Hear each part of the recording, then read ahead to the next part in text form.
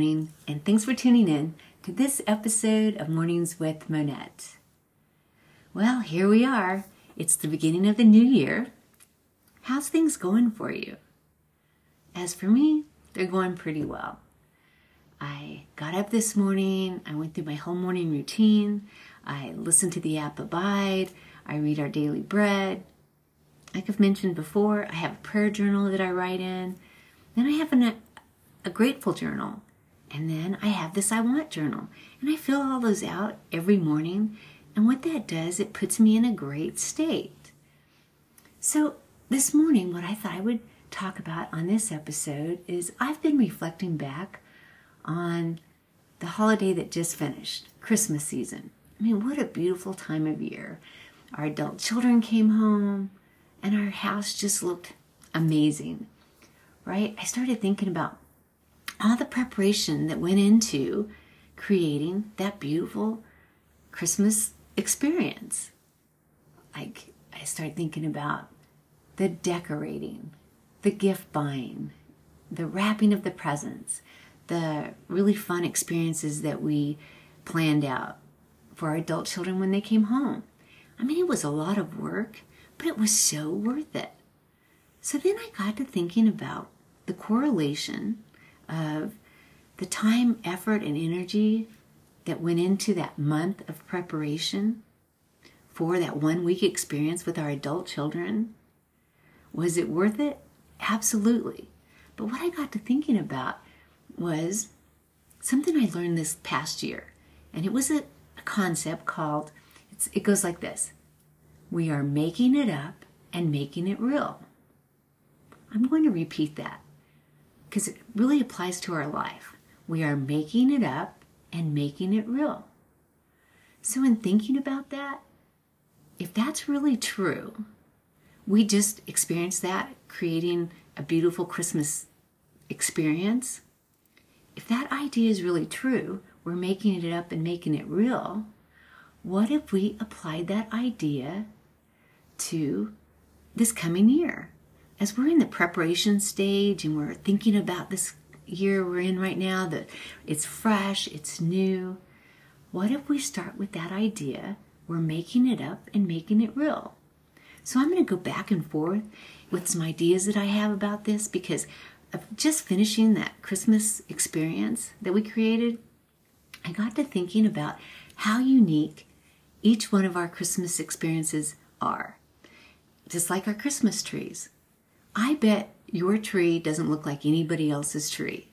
I bet it was uniquely what you, in your mind, envisioned to be a beautiful tree. The decorations that you put on your tree, how you decorate it, the color of lights you put on your tree, the kind of tree you buy, it's uniquely you. So I got to thinking about that. Our lives are the same way. They're uniquely our lives. And the ideas and the planning are our unique ideas. So if we do it intentionally, that's what I'm going to keep driving home. Intentionally planning out this coming year that we're in with great new ideas that totally reflect who we are. So stick with me. I got to thinking about how the holiday season started, right?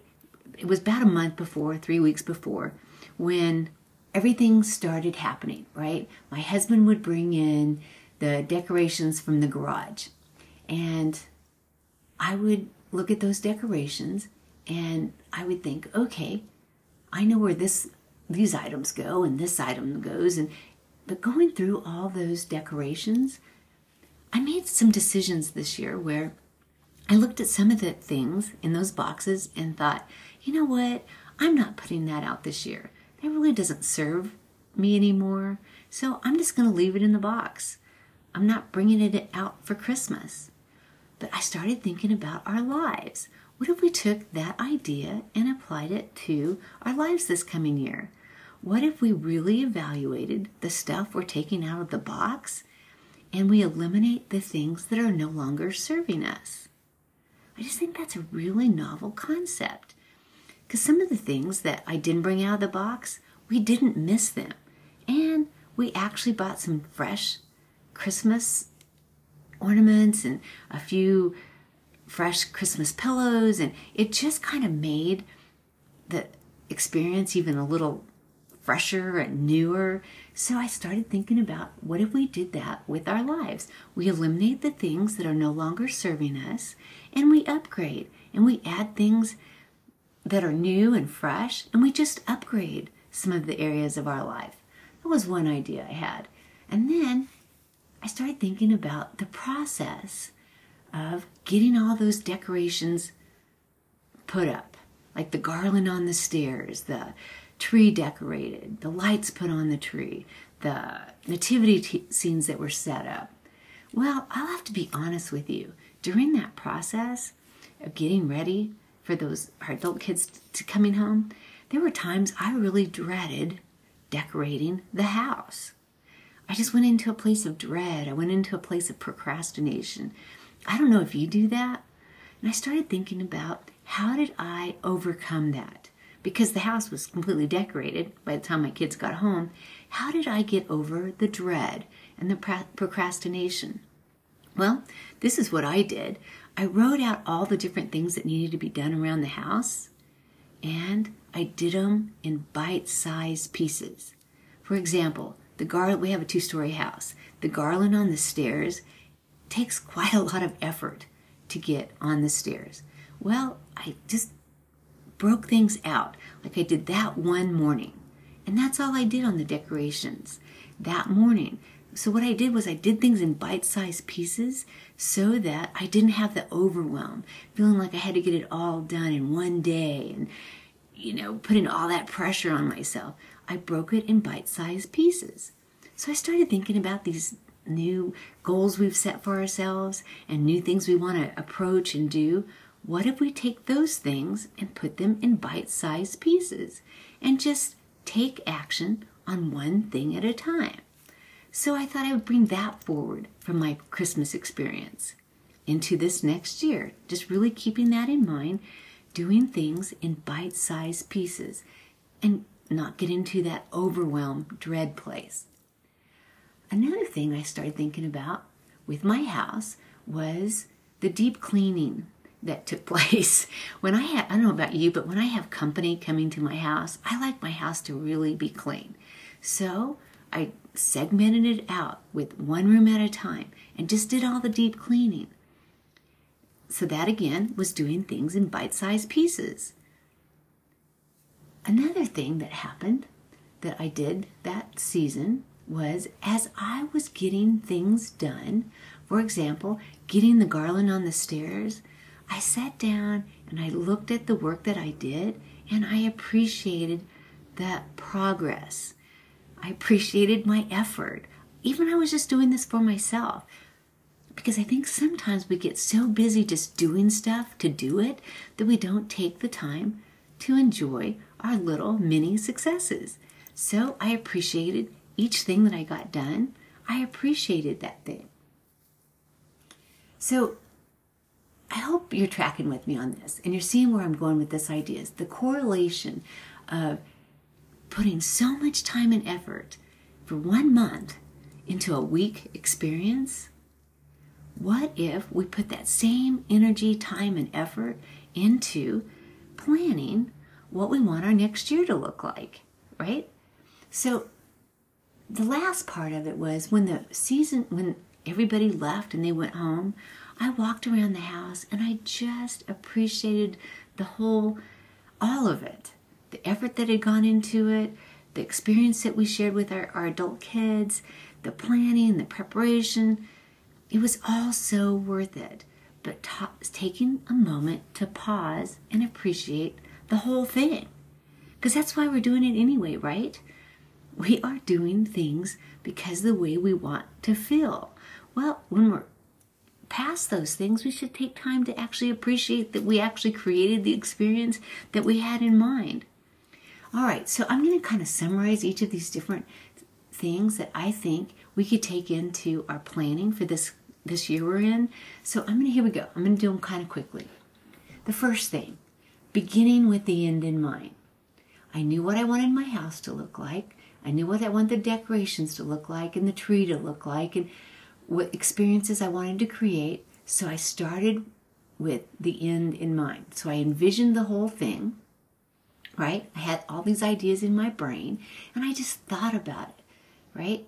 The second thing that I'm bringing forward is all those boxes I brought in, and I went through them, and I eliminated some things, and I added some new things. I'm going to take that with me into this coming year, eliminating some things, bringing in some new things. The third thing,